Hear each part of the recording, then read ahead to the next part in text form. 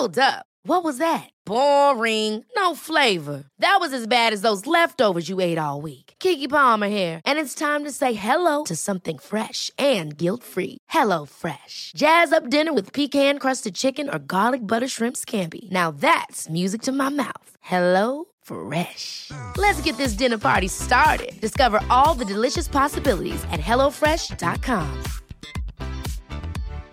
Here's a cool fact. A crocodile can't stick out its tongue.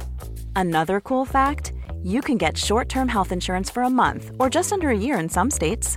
United Healthcare short-term insurance plans are designed for people who are between jobs, coming off their parents' plan, or turning a side hustle into a full-time gig. Underwritten by Golden Rule Insurance Company, they offer flexible, budget-friendly coverage with access to a nationwide network of doctors and hospitals. Get more cool facts about United Healthcare short-term plans at uh1.com. Dette jo som et hormonelt orkester som spiller en annen melodi på natta enn om dagen.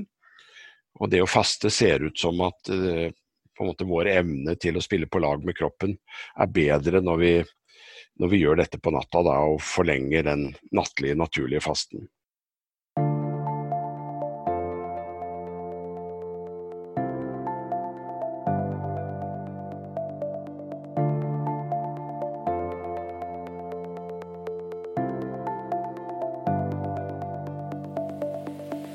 Hallo, Sara Lossius her med podcasten Ingefær, som forhåpentligvis gjør deg litt lykkeligere.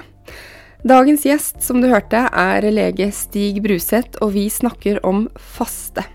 Mange av dere har etterlyst dette temaet, og jeg har en følelse av at det ikke siste gangen faste blir tema på Ingefær. Det nemlig veldig spennende. I denne episoden snakker Stig om hva faste ulike typer faste, hvilke helsemessige fordeler den kan ha, at faste ikke for alle, og det psykologiske ved å faste. Stig mener at faste, næringsrik mat, nok søvn og bevegelse nøkkel for et langt og sunt liv, og vi snakker ganske mye om det i denne episoden.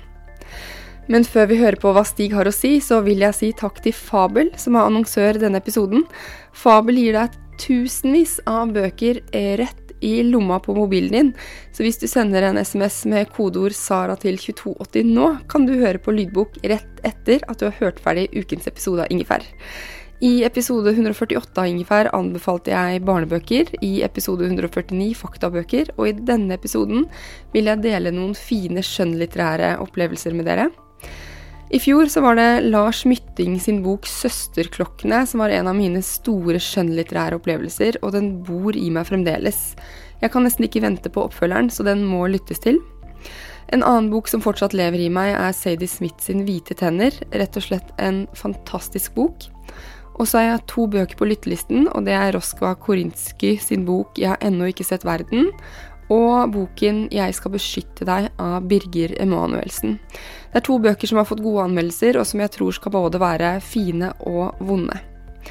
Så disse bøkene og tusenvis av flere titler får du hos Fabel, og du kan lytte til de når du går tur, selger i hagen, eller prøver å få litt egentid hvor enn du Så ønsker du 4 ukers gratis lytt, sender du en SMS med kodeord SARA til 2280. Tilbudet gjelder kun nye lyttere, og nå god lytt på Fabel, og så god lytt på Ingefær over til Stig. Hallo Stig, velkommen til Ingefær podcast. Takk for det. Det så mange som har etterspurt temaet faste, så endelig på tide, og jeg tenkte vi bare kjører på. Hva å faste? Å faste, det å spise mindre eller ingenting en periode. Ja. Men det finnes jo mange ulike typer faste. Altså man hadde 5-2 for noen år siden, og så det jo 1 døgn, flere døgn, periodisk faste, og så videre. Kan du forklare litt de ulike typene som man har? Altså, historien jo mye lenger tilbake enn det du nevner for noen år tilbake. Altså, faste jo noe mennesket har gjort mer eller mindre frivillig i hele vår evolusjonære fortid, fordi vi ikke hadde mat. Man har jo alltid tenkt at dette var ugunstig og negativt, og så har ny forskning vist at det kan også ha en del positive effekter. Så har jo religionen vært interessert i faste i et par 3000 år, Så muslimene har jo sin ramadan, katolikkene har sin faste, de kristne har sin faste. Det sies at Jesus gikk ut i ørkenen i 40 døgn og fastet og ba. Og det fullt av eksempler opp gjennom historien at man har kjent til faste, og det har vært brukt hva skal man si, på forskjellige nivåer, både et åndelig nivå og et fysisk nivå. Men altså før i tiden, det åndelige tenker jeg på at når man faster og når man avstår fra noe, så kjenner man kanskje på det som virkelig betyr noe for en. Altså for å trekke paralleller til noe om dagen, så kjenner jeg veldig på hvilke folk jeg virkelig savner i livet mitt, fordi jeg ikke får lov til å treffe de. Ja. Så det kan kanskje være det åndelige nivået, men hva var kjent fysisk før man begynte å forske på det? Altså det som var kjent fysisk, det var jo at når du ikke hadde nok mat, så var du nødt til å gire opp et hakk for å prøve å få tak i mat. Og når du får for lite mat, så produserer kroppen ketoner, og det via en måte å forbrenne fett på, som gjør at hjernen får næring. Hjernen trenger egentlig bare 2 næringsstoffer, og det sukker og ketoner.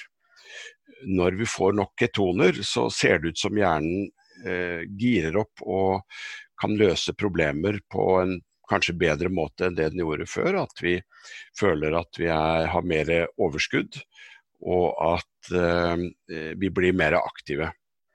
Det gjelder ikke alle mennesker. I dag så reagerer folk veldig forskjellig på faste, men de fleste av våre forfedre, de ble mer aktive i søken på mat, og det å jakte etter mat. Og hvis ikke de hadde gjort det, så hadde vi ikke vært her i dag. Hvis de hadde sittet i hulene sine og vært liksom slitne og trøtte og lei seg og tenkt at nei, dette gir vi opp og vi gidder ikke mer, så hadde vi ikke vært her som rase. Men det at du får en økt evne til å adaptere til omgivelsene, det ser ut til å være på en måte helseeffektene, hvis man skal ta et sånt kjernepunkt av effektene av faste. Jeg har lyst til å gå ordentlig inn i det etterpå, men altså nå nevnte jo en del religiøse faster, og de jo litt ulike de også, så vidt jeg har forstått. Så Ramadan vel fra soloppgang til solnedgang, som kanskje blir litt justert hvis man bor her oppe, for eksempel. Og så det vel i kristendommen, nå avslører jeg hvor lite jeg kan om religion. Det her det dumme med å ha tatt livssyn og ikke hatt adekvate lærere. Neida, nå skylder jeg på andre, men uansett, det vel mellom påske og et eller annet. Nei, omvendt. Det fra slutten av februar og til påsken. Det derfor man spiser fastelavnsboller, kanskje? Yes. Og derfor så har vi noe som heter feitetirsdag. Vi har noe som heter Mardi Gras, som en del av festlighetene i New Orleans, som betyr også feitetirsdag. Vi har dette her med karneval, som i februar, som betyr egentlig farvel kjøtt. Og det masse sånne, holdt jeg på å si, språklige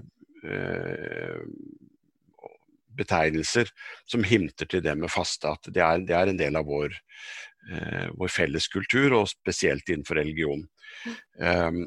Det som forskjellen på det jeg har erfaring med nå, og Ramadan, som du inne på, at jeg mener at man skal faste om natten, for da hormonene i nattmodus. Kroppen får ikke tilført mat, vi regenererer og detoxifiserer naturlig. Mens i Ramadan skal man unngå å spise på dagtid, og det den tiden hvor folk aktive. Kanskje jobber som bussjåfører, fysisk aktivitet og så videre. Så det jo mye mer ufysiologisk faste, men med religiøse overtoner. Og i religionen så tror jeg fasten der fordi at vi skal tenke over at den maten vi får ikke skal være en selvfølge. Vi skal kunne kjenne på savn, sånn som du nevner nå i koronatider, og at vi skal på en måte oppleve hva skal man si, en indre opplevelse da, det å ikke ha nok mat av noe som vi tar som en selvfølge. Den tror jeg ganske nyttig, og trist, men også nyttig å oppleve for å på en måte, for meg i hvert fall, å innse hva som virkelig viktig i livet nå om dagen, da. Ja. Men altså det forskjell på for eksempel 5-2 det med å spise, det forskjell på 5-2 og for eksempel periodisk faste, det ikke det? Om du bare kan gi oss litt ulike typer for faste som vi bruker nå i moderne tiden, da. Altså, den klassiske fasten, sånn som for eksempel man har gjort i Tyskland på de forskjellige helseheimene. Tyskland har jo en tradisjon med kurbad, og i Syd-Tyskland så finnes det en masse byer som begynner med bad, et eller annet.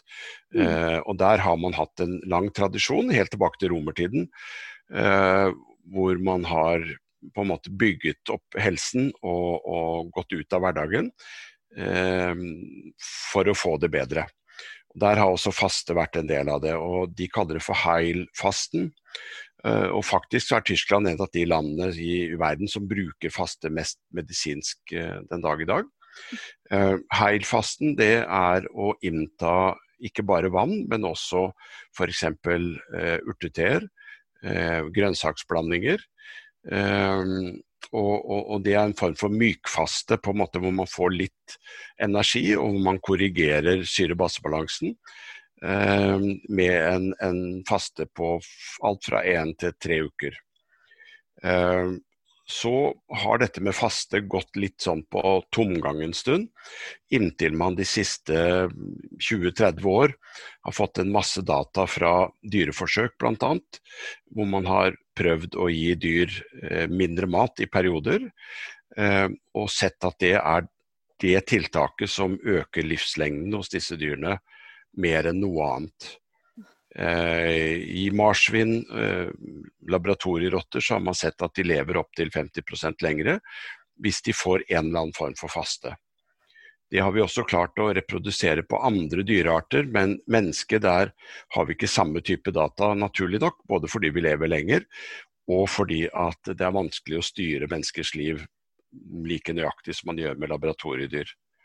En indirekte bevis, det jo at hvis man ser på de stedene i verden hvor folk blir eldst, altså de blå zonene, hvor du har flest 100-åringer per 1000 innbyggere, så har vi for eksempel da i Europa, så har vi Sardinia og Ikaria, som 2 øyer i Middelhavet. Vi har Okinawa i Japan, og så videre, og så videre. Og det noen fellestrekk mellom disse stedene hvor folk blir så gamle. Det ene det at man stopper å spise før man stappmett, og at man spiser kortreist mat, og det en del andre ting også. Men det ser ut som dette med matinntaket en viktig vei for å oppnå en god helse og et langt liv. Det faste der også, eller det bare det at de, ikke bare, men at de spiser til de 80% i stedet for 100% typ? Ja, det det siste. Så det også en form for faste å ikke spise seg kølmett og ligge på sofaen etterpå og slå seg på magen? Det det, og det jo mer, hvis man skal være vitenskapelig korrekt her, da, så jo det kalorirestriksjon, heter det. Men det en måte å gi kroppen litt mindre enn det vi trenger. Det det man har sett i dyreforsøk også, at hvis man lar for eksempel høner spise så mye de vil, og så gir man de 10% mindre enn det de vanligvis spiser, så skjer det positive effekter med helsa. Og Michael Mosley, som den engelske legen som sto bak 5-2-dietten, han hadde jo et TV-program på BBC hvor han også viste hvordan rotter og laboratoriedyr oppførte seg i labyrinter når de fikk mindre mat eller fastet. De økte sin evne til å finne fram i labyrinten og løse problemer. Men en 5-2-faste, hvor du spiser 500 kalorier 2 dager i uka, tyngre enn det jeg mest tilhenger av, at du faster en del av døgnet. Ja. Så det finnes jo mange varianter av periodisk faste, at du spiser lite eller ingenting flere dager på rad.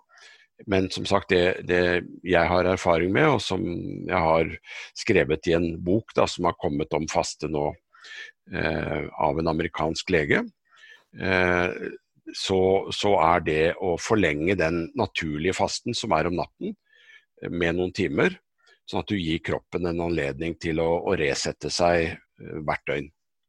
Men når jeg leste den boken, og altså, jeg har prøvd periodisk faste før, det kan jeg komme tilbake til, men når jeg leste den boken der, så tenkte jeg på mine besteforeldre, for de spiste jo litt tidligere middag enn det vi ofte gjør, og så tror jeg de spiste kveldsmat sånn ved 6-tiden. Og så spiste du ikke før frokost igjen. Nei. Og det er jo, da får du jo 12-13 timer. Ja, det er akkurat det. Og det er et uttrykk som heter at du skal spise frokost som en konge, og middag som en greve, og kveldsmat som en fattig mann. Og det er jo en ting som man kan diskutere. Er det så viktig med frokosten, for eksempel i dag, når vi ikke har kroppsarbeid? Og en del forskning peker på at vi bør ha det største måltidet midt på dagen. Altså en stor og varm lunsj, en lettere middag, og kanskje en lett frokost. Det minner ganske mye om det man gjør i Frankrike for eksempel, ikke sant, hvor frokosten er ganske stusslig og ikke så veldig sunn. Altså, jeg vil ikke fremheve at det å spise croissanter er det vi bør tilbake til, men det med å flytte det siste måltidet liksom til midt på dagen, det har jeg litt troen på. Og folk i bondesamfunnet i Norge, de spiste jo en middag 1:00 eller midt på dagen, og så hvilte de, og så spiste de en litt lettere måltid, sånn som du sier, mellom 5 og 6. Life is full of what-ifs. Some awesome, like what if AI could fold your laundry? And some, well, less awesome, like what if you have unexpected medical costs? United Healthcare can help get you covered with Health Protector Guard fixed indemnity insurance plans. They supplement your primary plan to help you manage out-of-pocket costs. No deductibles, no enrollment periods, and especially no more what-ifs. Visit uh1.com to find the Health Protector Guard plan for you. Many of us have those stubborn pounds that seem impossible to lose, no matter how good we eat or how hard we work out. My solution is PlushCare. PlushCare is a leading telehealth provider with doctors who are there for you day and night to partner with you in your weight loss journey. They can prescribe FDA-approved weight loss medications like Wegovy and Zepbound for those who qualify. Plus, they accept most insurance plans. To get started, visit plushcare.com/weightloss. That's plushcare.com/weightloss. Ja, for når jeg tenker på periodisk faste, så har det vært sånn at man ikke spiser mellom for eksempel 8 på kvelden og 12 på morgenen. Og der kommer jeg tilbake til når jeg prøvde periodisk faste, så var jo det før jeg ble gravid for første gang. Så det er sånn 8-9 år siden. Men da trente jeg ganske mye crossfit. Så jeg opplevde at det ikke funket for meg, og nå er det jo så mange år siden, for innimellom den tiden så har jeg fått 3 barn og vært gravid eller ammet så å si hele tiden, og da er jo ikke faste helt optimalt. Men jeg tenker at det ville vært lettere for meg å slutte å spise 6 og så spise frokost enn å spise sen kveldsmat 8 og vente til 12 neste dag. Men det må man jo sikkert finne ut av hvilken rytme som funker best. Men jeg synes i hvert fall den var veldig vanskelig da, å vente med å spise til 12. Ja, det skjønner jeg jo. Veldig mye av ernæringsdebatten, hvis man skal si noe om den, så er det at alle er uenige. Og ingen setter spørsmålstegn nok, synes jeg, ved om skal man kunne gi de samme kostråd til 5 millioner mennesker. Skal du gjøre det på samme måte som det jeg gjør? Og jeg tror jo ikke det. Jeg tror vi er genetisk forskjellige. Biokjemisk så er vi forskjellige. For meg så har en sånn 14 timers faste vært veldig bra, fordi at hvis jeg spiser sen middag, og det hender at vi spiser middag sammen med venner 8:00, da venter jeg i 14 timer før jeg spiser igjen, men normalt sett så spiser vi siste måltid rundt 6-tiden. Og da er det greit å spise 8:00. Så det er ikke det at jeg har noe imot frokost, jeg bare sier at man må ha et fleksibelt opplegg. Og 14 timer synes jeg er noe som mange mennesker kan klare å implementere i hverdagslivet sitt. Og at man kan bytte de 14 timene, det trenger ikke være akkurat det samme hver dag. Barna mine har jo 12 timer i hvert fall. Ja. Automatisk. For de legger seg, da må de ha mat også når de først våkner da. Ja, for de spiser vel 6:30 siste, og så våkner de jo 6:30, og så spiser de frokost. Ja, hvis de ikke får frokost ganske fort, så kan det bli dårlig stemning i heimen. Ja, det skjønner jeg. Ja. Mennesket ble jo til i nær ekvator i Rift Valley i Øst-Afrika, og der var jo dag og natt omtrent like lenge. Altså man gikk inn i hula si eller til natthvile når sola gikk ned. Det blir fort mørkt for de som har vært der nede, de har sikkert opplevd det. Og så kommer sola opp igjen på morgenen, og da har man cirka halve døgnet i mørket. Og halve døgnet da i aktivitet. Og da var det naturlig å innta lite mat på kveld og natt. Og jeg tror jo det som skjer er at kroppen slipper å bruke energi på å fordøye mat. Maten tas opp av tarmen, den går til leveren, den belaster galleblæra, bukspyttkjertel og så videre, og hele dette systemet får lov til å hvile når vi ikke spiser for sent. Så jeg tror jo sene og veldig kraftige måltider ødelegger en del av fasteeffekten. Og når det er sagt, så tror jeg at det første måltidet man spiser da til frokost, det bør være et måltid som ikke inneholder for mye raske karbohydrater, for da går man sånn ut av den faste modusen, skrur av fettforbrenningen, ketonlegemeproduksjonen skrus av. Så jeg tror på et lavkarbo-frokost, i alle fall ikke den franske frokosten med croissanter og kaffe med sukker i. Selv om den er veldig deilig, så er det kanskje ikke... Ja, men mennesket har en innebygd evne og hang, eller higen etter søtt og fett. Og det er klart at når vi får da rikelig tilgang til det, så ender vi opp med overvekt, sånn som vi har i dag. Min frokost består jo som regel av et kokt egg og makrell i tomat, for eksempel. Ikke noe brød og ikke noe korn og ikke noe sånne ting, for da føler jeg at jeg forlenger effekten av ketosen og fasten uten å måtte gå så sulten. Så jeg spiser ofte ved 9-10-tiden på formiddagen. Men tar du kaffe først om morgenen og så spiser senere da? Ja, kaffe om morgenen med litt melk i, for det tror jeg ikke bryter fasten, men ikke noe sukker, ikke noe honning eller noe sånne ting. Men hva med fettkaffe? For det drikker jeg i perioder, selv nå som jeg ammer, hvis jeg ikke er så sulten. Så jeg har kollagen oppi fett og litt råkakao for å gjøre luksus på meg selv. Og det har jo blitt ganske vanlig. Men det inneholder jo for så vidt ganske mange kalorier når man dytter oppi smør.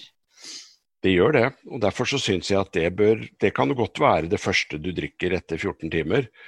Men du bør ikke drikke det etter 10-12 timer, for da på en måte interfererer du en del med fasten, tror jeg.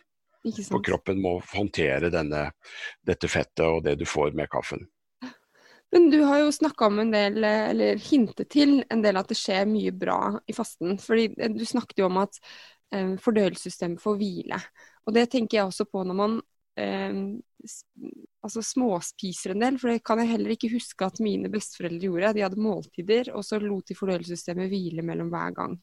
Og det har man jo ikke i så stor grad nå at man rett og slett har flere snacksmåltider og sånt som er vanlig. Ja, det har jo vært et sånt lite skifte her i forbindelse med akkurat det med fasten, at for noen år tilbake så var vi jo veldig opptatt av at folk ikke skulle gå for lenge uten å spise. For eksempel det typiske er jo at man spiser lunsj rundt 12, middag rundt 5. Og da er det mange som er så sultne at på de 5 timene, at når de først setter seg til middagsbordet, så spiser de en porsjon og halvparten av neste porsjon litt for fort, før de kjenner etter at de faktisk er mette. Og jeg tror at det er liksom rasjonale bak det at man skal spise mellommåltider. Gjerne 3 hovedmåltider, frokost, lunsj, middag, og så mellommåltider imellom. For eksempel ta en neve nøtter, eller en yoghurt, eller en banan, eller frukt, sånn på ettermiddagen. Det jeg tror er at vi må på en måte omstille oss til å forbrenne vårt eget fett mer effektivt, og det tar noen uker. Jeg har en bakgrunn fra hundekjøring, jeg drev med langdistanse hundekjøring. Da så vi at hvis vi tok hunder som var i en hjemmesituasjon hvor de fikk tørrfôr og karbohydrater og fett og protein blandet. Og så tok de opp i fjellet og kjørte de et døgn eller to i strekk. Da måtte vi fôre helt annerledes, altså gå over til fettfôr i stadig større grad, sette krav til forbrenningen deres. Og det klarte de ikke uten en overgangsfôring på ca. 3 uker. Så jeg tror mange mennesker som på en måte veldig sultne til frokost og sier at nei, jeg må ha frokost, det tar 2-3 uker før man på en måte kjenner at man kan greie seg uten. Og det har med vår evne til å mobilisere energi fra egne fettressurser. Og forskningen viser jo også at vi omdanner jo det gule fettet som vi har som lagringsfett til i større grad brunt fett, som også kan forbrennes på stedet. Og gi en varmeeffekt, sånn at det ganske mange spennende ting som skjer ved at vi i perioder da ikke får nok mat. Men som sagt, det tar tid. Noen mennesker de konverterer veldig raskt, det bare snakk om noen dager eller at de gjør det med en gang, mens andre må ha lang tid, og dette vanskelig for dem. Og da kan man føle seg slapp blant annet, eller sinna, ja. Eller altså, ja. Ja, sinna, slapp, hodepine. Psykisk så føler man seg på en måte litt irritabel og nedfor. Og et eksempel der jo min kone. Vi testet for 15 år siden omtrent, så prøvde vi Atkins-diett ut av interesse. Og det jo 20 gram karbohydrater per døgn. Og jeg hadde det strålende med den dietten med en gang, og hun var bare lei seg og følte seg ikke noe bra ved det. Og så noen år senere, på bakgrunn av en stor studie i USA, hvor de testet 300 kvinner som fikk tildelt forskjellige kosthold, hvor de tok gentest av disse kvinnene, for det man så var at man delte de da i 5 grupper, og forskjellen mellom gruppene var mye mindre enn innad i gruppene. Så hvis du var heldig og fikk en diett, for eksempel lite fett eller mye fett, eller det samme med karbohydrat som passet deg, og dine gener, så fikk du gode resultater. Så vi tok en gentest, og det viste at hun skulle ha karbohydrater, og jeg skulle ikke ha det. Og etter det så spiser hun knekkebrød med brunost med god samvittighet til frokost, og jeg spiser litt senere frokost med egg og makrell i tomat. Sånn at det viser at vi må finne den nøkkelen som på en måte passer vår individualitet da.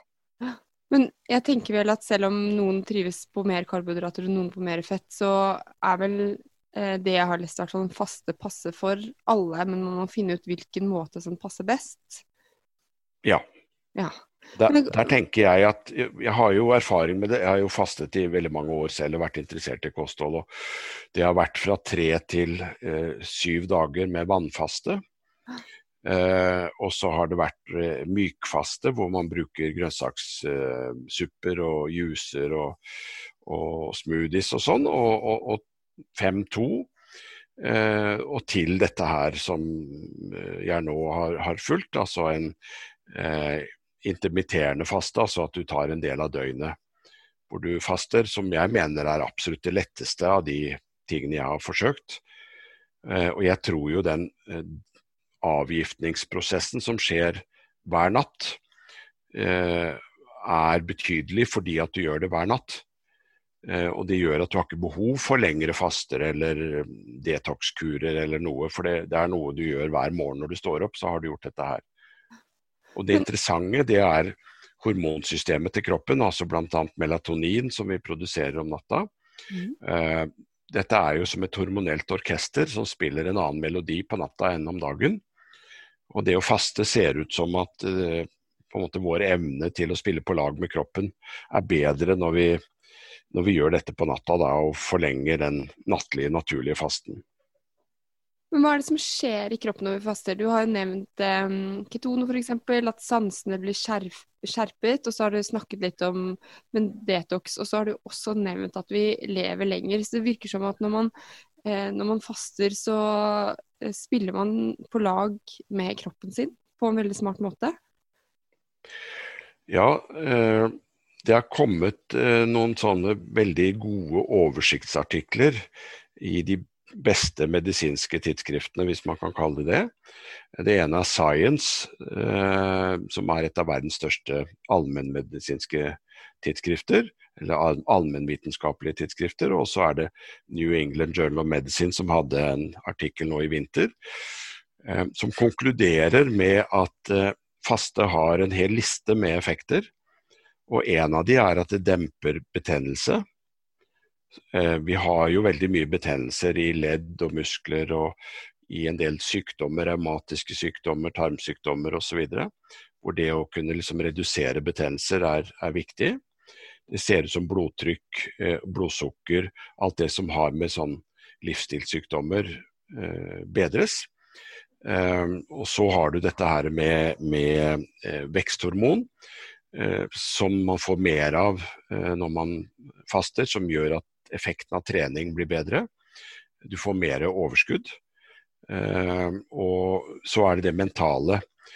Man føler liksom at man tenker klarere, for det ser ut som de ketonlegemene har en sånn skjerpende effekt på hjernen, til hvert fall de fleste av oss. Selv om det noen som fortsatt liksom reagerer ganske sterkt på det. Så jeg tror man må finne den individuelle nøkkelen her, men generelt sett så har det så mange effekter som positive for oss, og som gratis, at jeg tenker at det bare en ting til som man kan gjøre for seg selv som har like god effekt, og det trening. Og det jo et annet tema, men vi jo bekymret for et overforbruk av helsetjenester og medisiner, og også medisiner som skal til for å forebygge, hva skal man si, livsstilssykdommer, og jeg tror vi må finne alternativer for at helsevesenet vårt skal være bærekraftig, og faste og trening definitivt der. Men det som jeg synes, altså i den nevnte boken du nevner, som har kommet ut på Cappelen Damm nå nylig, så skriver jo det en amerikansk bok som oversatt, så det jo en del fokus på vekt og sånn, altså slanking da. Men det jeg synes fint med fasting at det virker som man går ned i vekt med det, men også at det så mange andre helsefremmede ting. Så jeg synes det en sånn bra måte å kommunisere, eller eventuelt bli slankere på, men det en fin bieffekt, fordi det skjer så mye annet bra i kroppen. I stedet for at nå skal jeg telle kalorier, og så blir man egentlig ikke noe sunnere av det. Nei, jeg har jobber på et helsesenter hvor vi har fokus på livsstil og forsøker å hjelpe folk til å få en bedre livsstil. Og vi har sett på dette med vektreduksjon. Hvis du erstatter kalorier med veldig mye kunstige søtningsstoffer og kunstige produkter, så ser det ut til å være en del negative effekter med det, så det ikke så veldig lurt. Hvis du har dietter for å gå ned i vekt hvor du spiser veldig ensidig, så risikerer du å få for lite av en del næringsstoffer. For eksempel hvis du følger noe som heter sitronkuren, eller riskuren, eller ananaskuren, eller noe sånt, hvor du spiser liksom bare én ting for å gå ned i vekt, så blir du underernært på B12 og D-vitamin og en del ting som vi faktisk trenger, og hvis du da går ned med en ensidig diett, og så spiser du deg opp igjen på tomme kalorier, så ender du opp med å bli overvektig og underernært. Og det en veldig dårlig kombo. Mens jeg tror dette med å faste, hvor du spiser egentlig, og da, det en sånn kjepphest jeg har, at i dyreforsøk og i en del humanforsøk så sier man at man kan nesten spise det man vil i det spisevinduet du har, om det 10 timer for eksempel.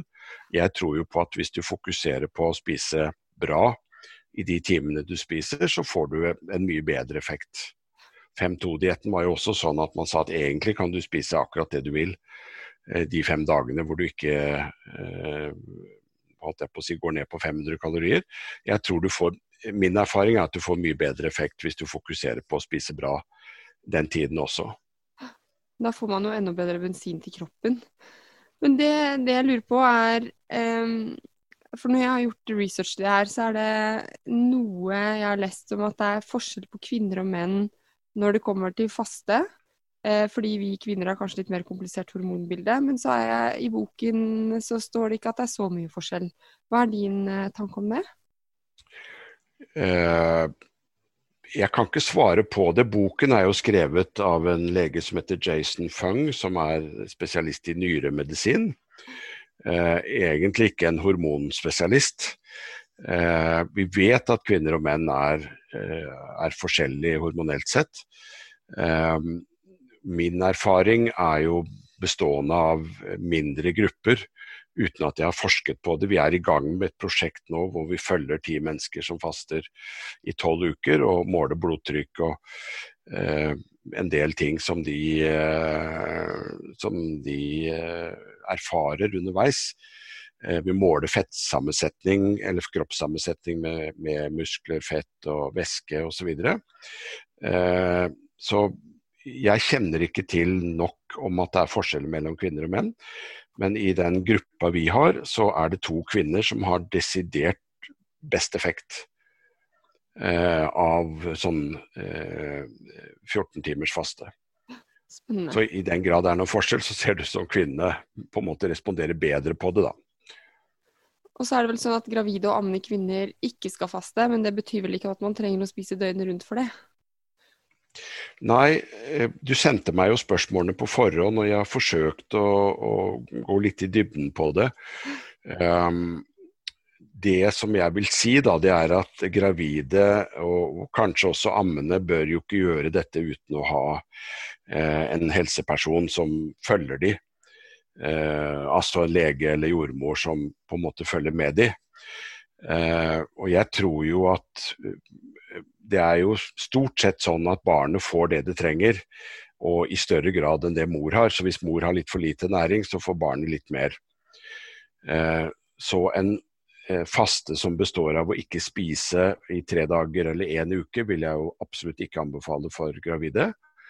En faste på 14 timer, hvor du får dekket kaloribehovet ditt, sånn at du ikke går ned I vekt. På de 10 timene du har å spise på, tror jeg et mindre problem. Men igjen så tror jeg at dette individuelt, og at du bør gjøre det sammen med noen. Ikke sant. Hva med stress og faste? Fordi når man faster så øker jo utskillelsen av stresshormoner, om jeg har forstått det rett. Men hvis man skikkelig stresset fra før, det bra da, eller? At stresshormonene øker, det et litt sånn blandet bilde. Vi har jo et helt orkester av stresshormoner, og vi har jo noen hormoner som adrenalin, kortisol, og så har du en del andre mindre hormoner som på en måte spiller opp når du faster. Og jeg tror jo at stress negativt for oss, uansett, og lite søvn veldig negativt for oss. Så hvis man skal forsøke å ta et skritt tilbake og se helhetsbildet på et menneske, så det å redusere stressfaktorer I den grad vi kan det en viktig del også. Ved siden av aktivitet, og ved siden av faste, og ved siden av å spise riktig. Så det akkurat av disse faktorene. Men det går jo på psykologien. Og jeg litt skeptisk til at personer med spiseproblemer, de kan være alvorlige som anoreksi, eller de kan være forskjellig grad av, hva skal man si, tvangsmessig forhold til mat. Der skal man være forsiktig med å faste, fordi at det kan være en ting som på en måte tar styring over livet for vedkommende. Det viktig at personen selv har styring, og ikke at man følger et spesielt opplegg. Så alle typer dietter må man se på klokka eller telle kalorier I utgangspunktet noe man skal være forsiktig med. Så hvis man kobler alt for mye mat og følelser sammen den ene og andre veien, så anbefales det ikke? Nei. Altså du har jo nevnt litt selv hvordan du bruker faste, men jeg bare nysgjerrig, når du vannfastet, hvordan det? Nei, vannfaste jo at det går 2-3 dager hvor du ikke får energi I det hele tatt utenifra. Kroppen må hente det fra egne ressurser. De dagene kan være preget av sult og savn, og at det litt tungt. og så kommer disse berømte ketonlegemene som jeg har nevnt før inn, og da føler man seg på en måte lett i kroppen og lett i hodet, og da opphører på en måte litt av problemene ved å faste, så det de 2-3 dagene først som vanskelige.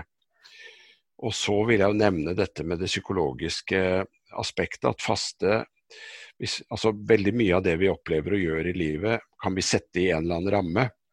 Så hvis rammen at du drar på et kursted i Tyskland og vannfaster, så forventningen din at du skal føle deg bedre etter en uke. Og det gjør de fleste. De føler at hodet lettere, kroppen lettere, man føler seg renset. Hvis du politisk flyktning og faster fordi at du vil protestere mot å bli sendt hjem til Afghanistan, eller sånn som man gjorde i Nord-Irland, hvor flere fastet seg til døde i begynnelsen av den konflikten, så rammen at faste en del av en politisk demonstrasjon, hvor det å få det dårlig og bli dårlig en fordel i forhold til budskapet ditt. Så de samme personene da som har drukket vann en uke, de må gjerne støttes av en lege eller to, og veldig slappe og føler seg syke. Så mye av dette handler jo også om på en måte denne rammen, og sånn det med livet generelt, hvordan man, hvis man setter seg selv i en offerrolle i livet og sier at jeg har uflaks, og det urettferdig, og samfunnet har gjort dette her, og det ikke min skyld, og sånn, så det en måte å leve på, eller hvis man på en måte aktiv deltaker og sier at jeg forventer at dette her skal være bra, dette noe jeg går til, og jeg har kontroll, og så videre. Så jeg tror liksom det den psykologiske biten av å faste. Hvis man ufrivillig har for lite mat, så det mye vanskeligere enn å si at jeg velger å ikke spise en periode. Ja, for i dagens samfunn så jo det et svært aktivt valg, for vi kan jo spise døgnet rundt, vi trenger ikke gå ut hjemmefra heller. Så det jo egentlig, jeg tenker at det ekstra vanskelig å faste nå. For det første så det ikke så vanlig, altså man har ikke sånn at alle faster samtidig, bortsett fra kanskje under ramadan da. Men det ikke sånn at hele familie faster så ofte, eller mange venner, så man litt alene i det, og det gjør det kanskje tøffere også. Ja, og så det litt den der omstillingen som jeg nevner av hodet. Jeg gikk på skitur med min beste kamerat i går, og han har gått ned 6 kilo siden nyttår, og har ikke behov for å gå ned noe særlig egentlig, men han har nå valgt da å ikke spise i 14 timer. Og han sa at jeg må innrømme at jeg sulten. Jeg gleder meg til frokost, selv om den kanskje kan bli klokka 10 og 11, avhengig av når jeg spiser kvelden før. Men det helt ok å være sulten. Jeg har ikke vært sulten på flere år. Nå kjenner jeg at jeg har lyst på mat. Maten smaker godt. Så det med å ta vekk noen goder, i hvert fall i korte perioder, behøver ikke bare være negativt. Jeg lurer på en ting til før vi runder av, så kan det å faste være bra for immunforsvaret, og ikke sånn nødvendigvis for korona, det var ikke det jeg tenkte på, men sånn generelt, at det støtter opp om et sunt immunforsvar? Ja, altså den beste oversikten var jo i den artikkelen fra Science fra 2018 som heter A Time to Fast, og der har de en rekke, de bilde av et menneske med en rekke funksjoner og hva som skjer i kroppen. Og det helt utrolig hvor mange ting som påvirkes av dette å faste, og at immunsystemet også kan ha positive effekter, det tror jeg. Samtidig så jo det å sulte ufrivillig, jo dårlig for immunsystemet, ikke sant? Vi ser jo folk som lever i flyktningleire og har for lite mat over tid. Så dette et tveget sverd, hvis jeg skal si noe aller sist, at hvis man har på en måte et vanlig liv som vi i Norge har, og da faster 14 timer i døgnet, tror jeg nesten bare positivt med noen få unntak. Jeg har nevnt gravide og ammende, kanskje, og de med alvorlige sykdommer, altså kreft og tarmsykdommer og så videre. så er det positivt for oss, også immunsystemet. Men langsomt sulte med for mangel på viktige næringsstoffer som zink og C-vitamin og D-vitamin og sånt som er viktig for oss, det er ikke bra. Så man skal liksom ikke si at all faste er bra, og i alle sammenhenger er det bra. Jeg tror man skal liksom, hvis man er i tvil, så skal man i hvert fall få hjelp til å gjøre det, få en som følger den opp da, fra helsevesenet. Du, det var kjempeinteressant. Tusen takk, Stig, for å gjøre oss opplyst om faste. Alt i orden, og lykke til for dere som har lyst til å prøve det. Sånn, der hørte du episode 151 av Ingefær med meg, Sara Lossius, og gjest Stig Bruseth. Vi har snakket om faste, og hvis du er mer interessert i faste, så kan du lese boken Faste, den komplette guiden, som kom ut på Cappelen Damm nå i år. Og inntil vi hørs, så sier jeg som alltid, ta vare på deg selv og de du er glad i. Ha det!